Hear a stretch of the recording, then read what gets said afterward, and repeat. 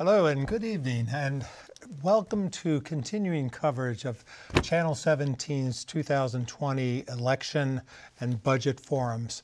My name is Howard Wooden, and we're here tonight for the next half an hour or so to present the South Burlington school budget. And it's my pleasure to introduce a very distinguished group here on the table here.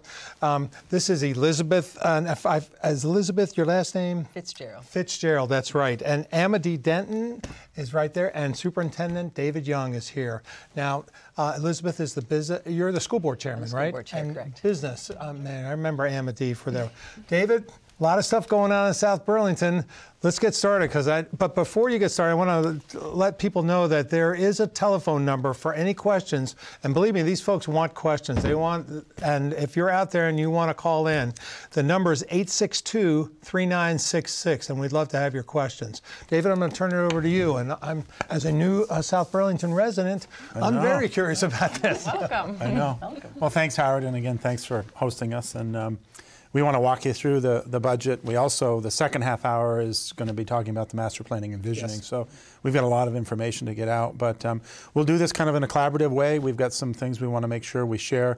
In no way are we able to get through all of our budget information. There is an awful lot of information on our website, both about budget and where can they find that? They can find that on our website, www.sbschools.net. Good. And then there's also a link there that takes them to a more specific component on our master planning and visioning. Great.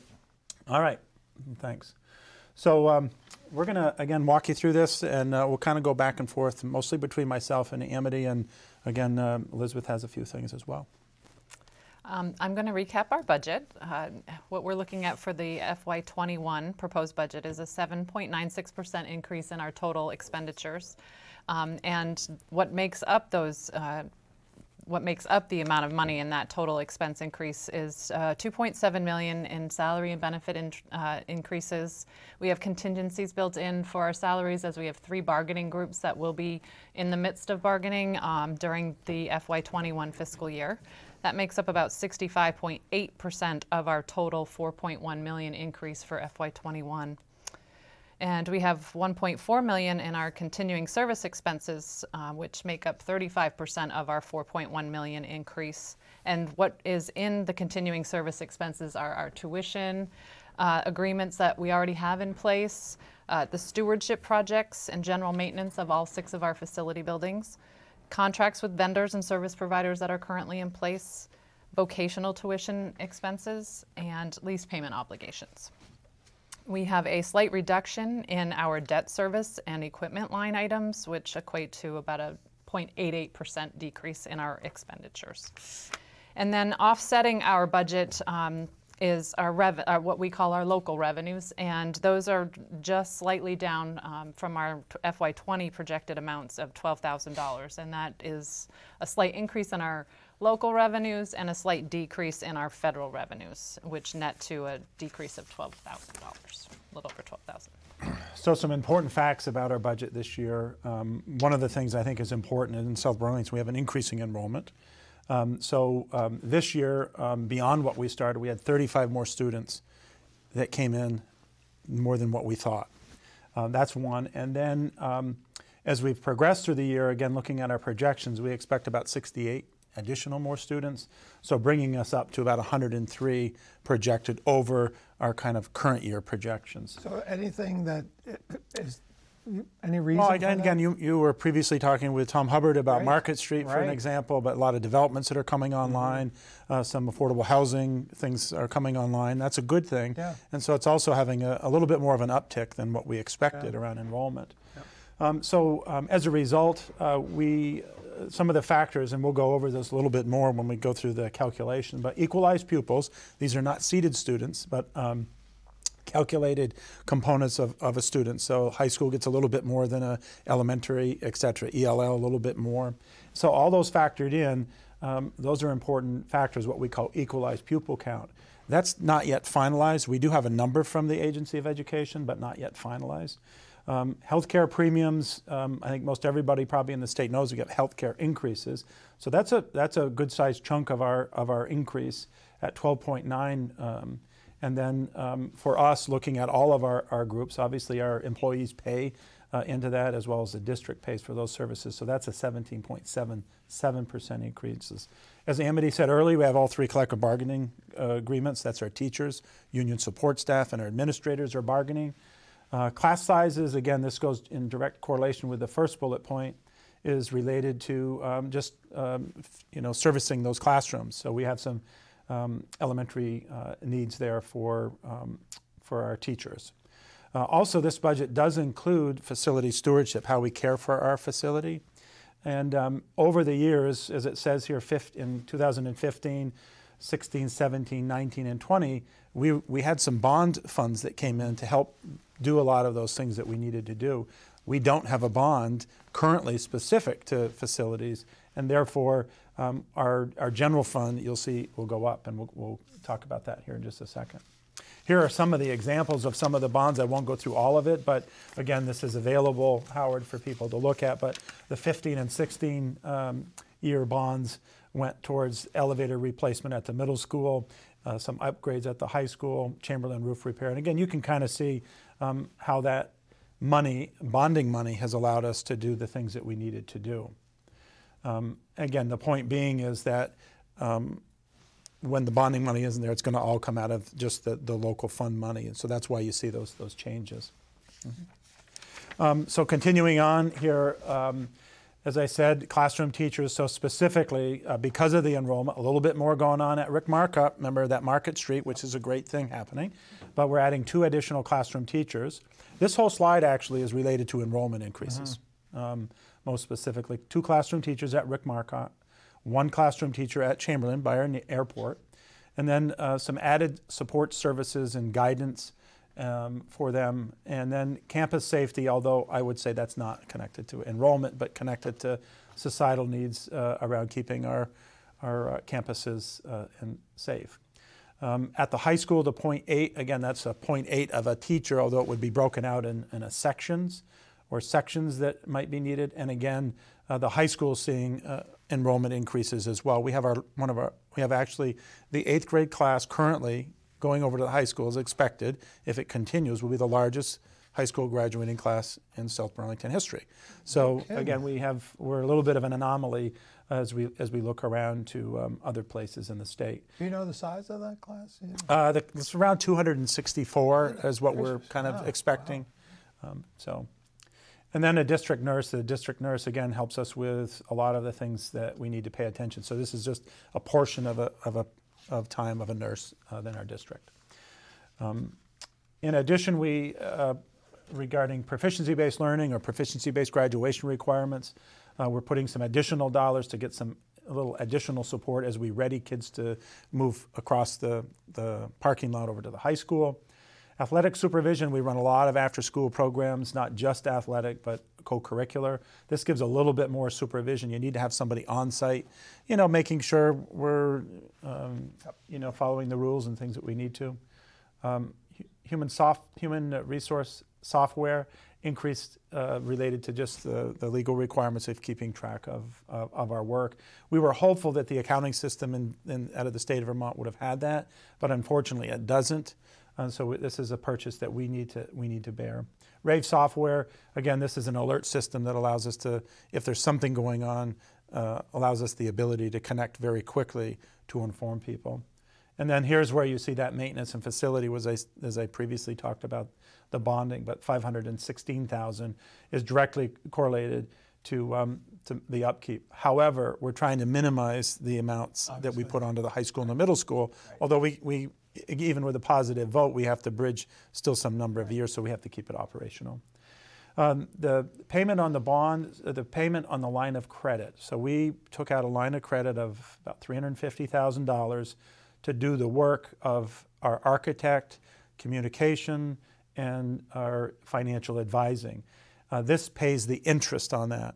We didn't budget for those dollars. Obviously, we didn't exactly know the direction, nor did the board back then know what they were going to do with the direction of master planning, but this pays back that interest. And so that's a kind of a quick recap on those additions. This next slide just is a summary of our total budget, sort of broken out by our categories. The top section talks about our revenue. I spoke of earlier local revenues. In the second column under the proposed 21 budget, the 11.2 million, almost 3 million, that we take in from non-property tax dollars is listed there. And then our requirement of the state education fund would be the 45 million. There is an additional amount of money beyond what our budget total is of $437,267 this year, and that's due to a deficit that our fiscal year FY19 ended with. So in order to pay that deficit back, we have to ask the education fund for those funds. It's not listed in our total budget because we budgeted that before. But in the second section, the expenditures are listed by categories of salaries and wages.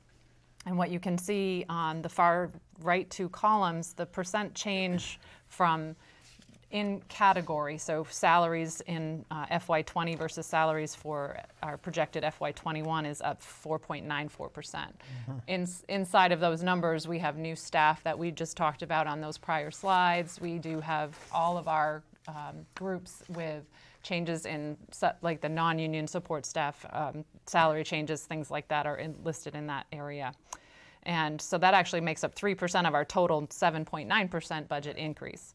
Our health insurance, as David mentioned, 12.9% just in premium increase. And then Act 11 was passed, which is a statewide healthcare initiative. And it's bringing on some significant changes to how employers will be responsible in paying the out-of-pocket dollars that an employee's health plan doesn't cover. So, that's interesting. Yes.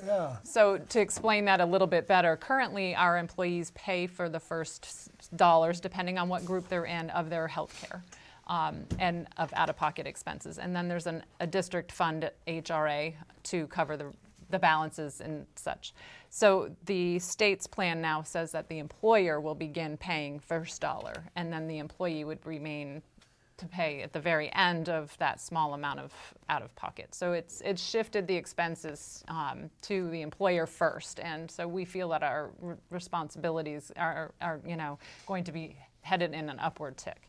Another part of this Act 11 is that employees that work 17 and a half hours a week on average would be eligible for benefits, which is a lower threshold than what we currently offer with the 30 hours. So that will bring more people onto our health plan. So it does see, as you can see, it's 17.77% more in budget over our current year. Right. So that's significant for us and nothing we had control on, unfortunately.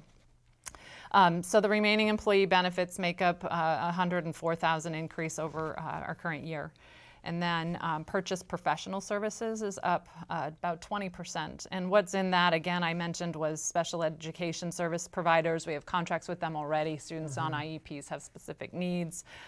We have facility contracts that are part of that as well. And as things are increasing, this line as well. Purchase technical services is up just a little over 90,000.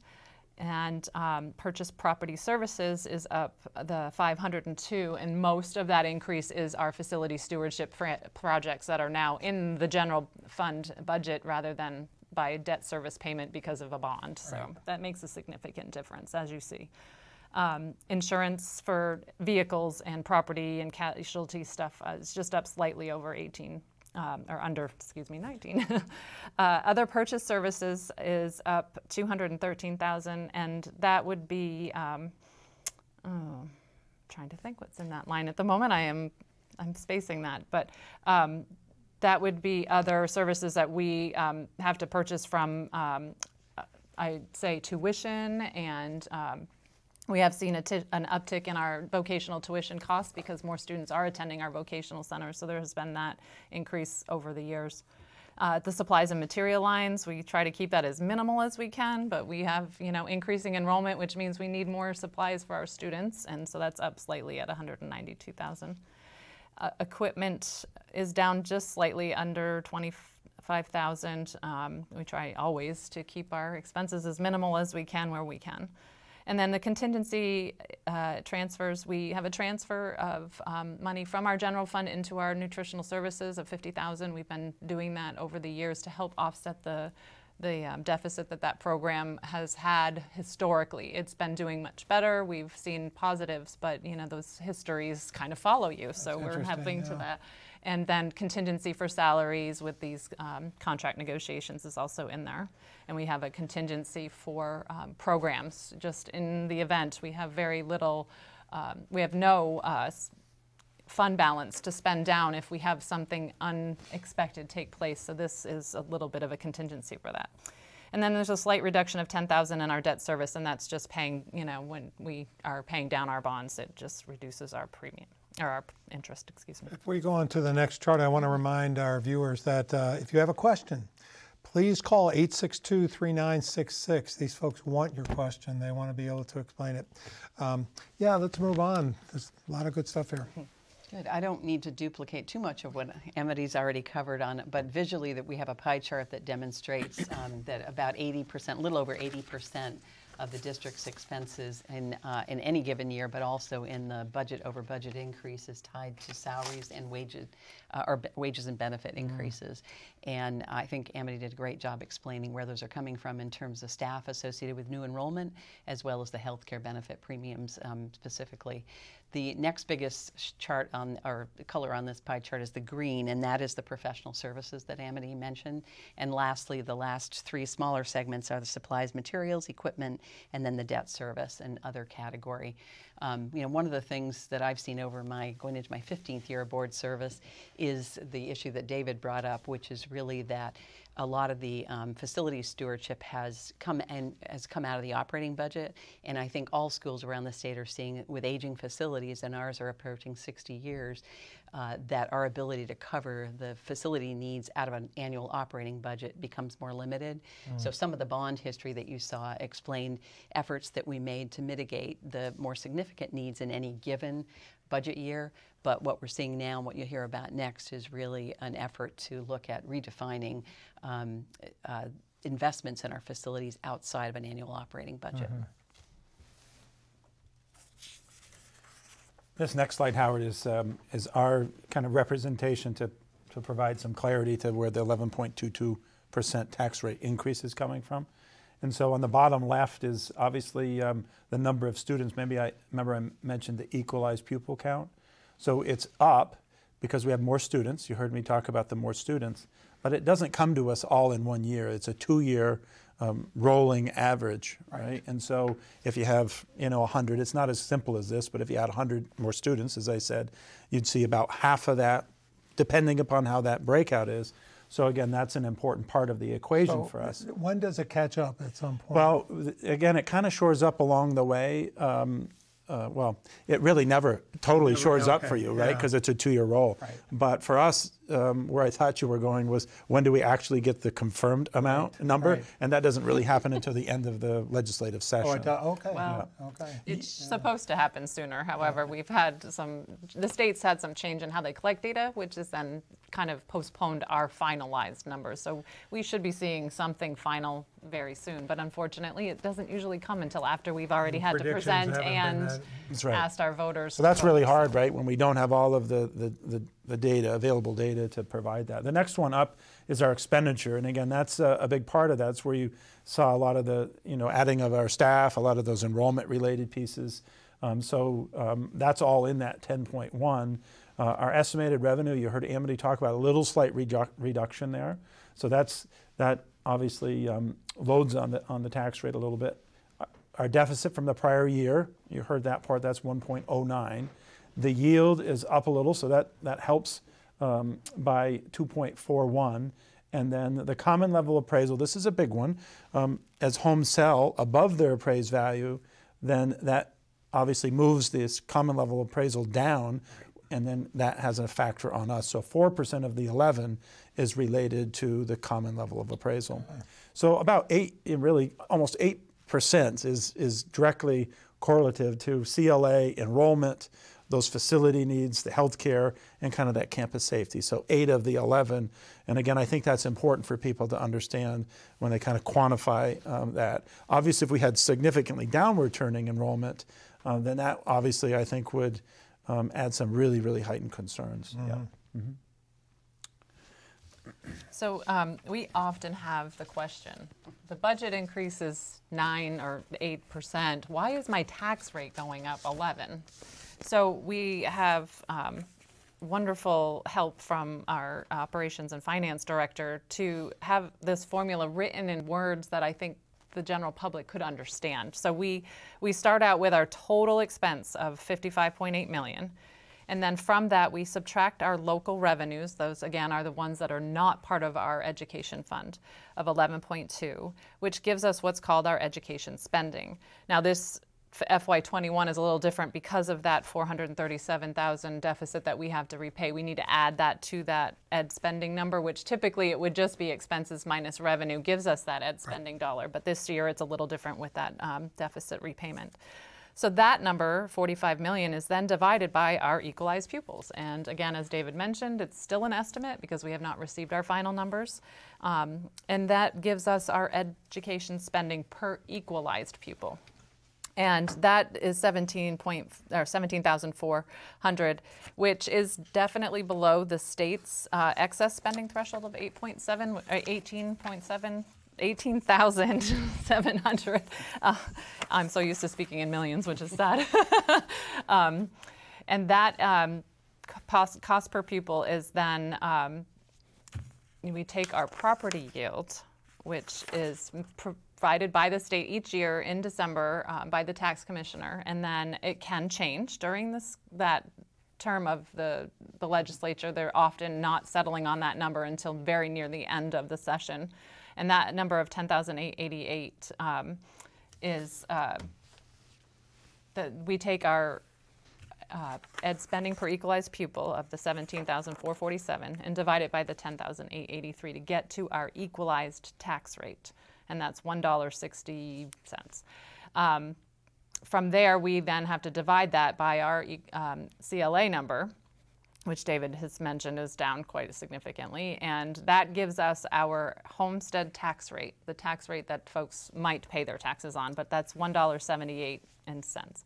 That number can be, obviously can change due to some of the factors from the state, but also that number then, when you multiply that by, or divide that by 100 for your home value, gives you, I think we've, on a $100,000 home, and we'll get to this slide in a bit, it would be an increase of about $180 per 100,000 of assessed value. So we'll show a slide with those numbers later. So the reason why our per pupil spending is a little lower than the average of the state, is that because of economy of scale?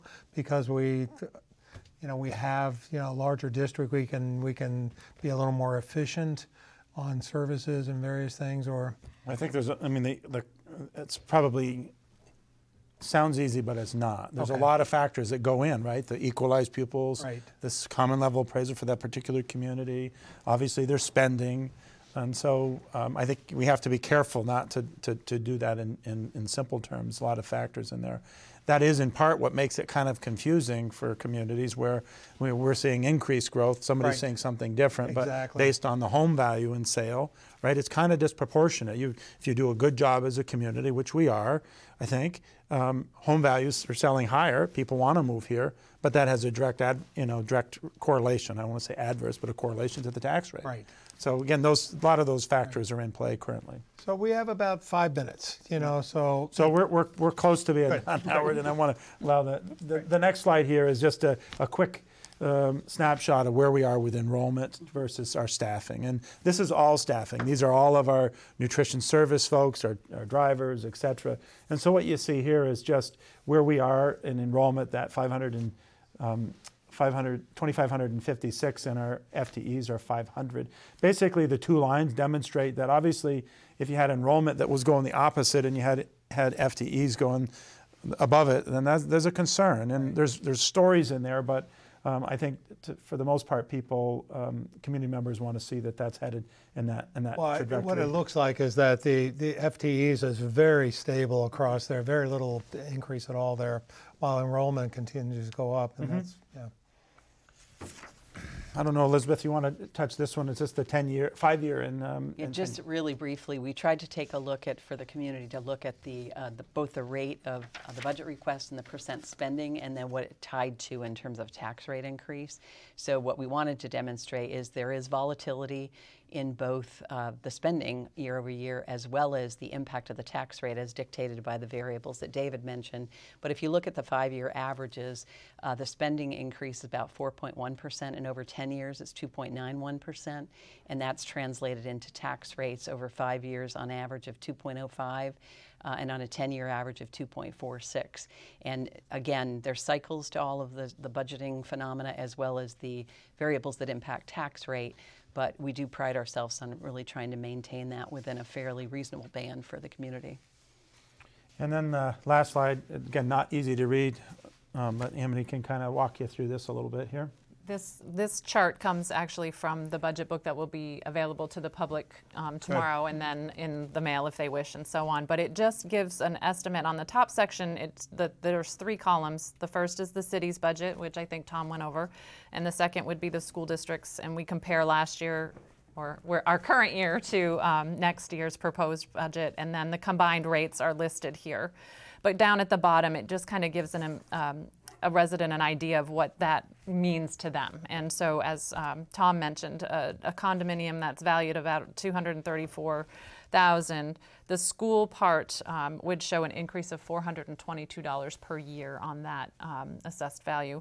And then on a home that's valued around $341,000, it would increase the tax $613 for the year. And that's, again, just the school portion. Both city and school are combined in this chart. Just we obviously are going to talk about our section a little bit, but I know that the city works really hard to keep their budget in check, and then we do the same. And with some of the unexpected drivers with our health care, we've done our very best to try to help keep our costs down. But with the large increase in our needs to take care of our facilities and not having the bond funding to do that for all of the schools, this time has put another pressure on our The budget. last few seconds, are there forums coming up that people can go to? So let's make sure people know.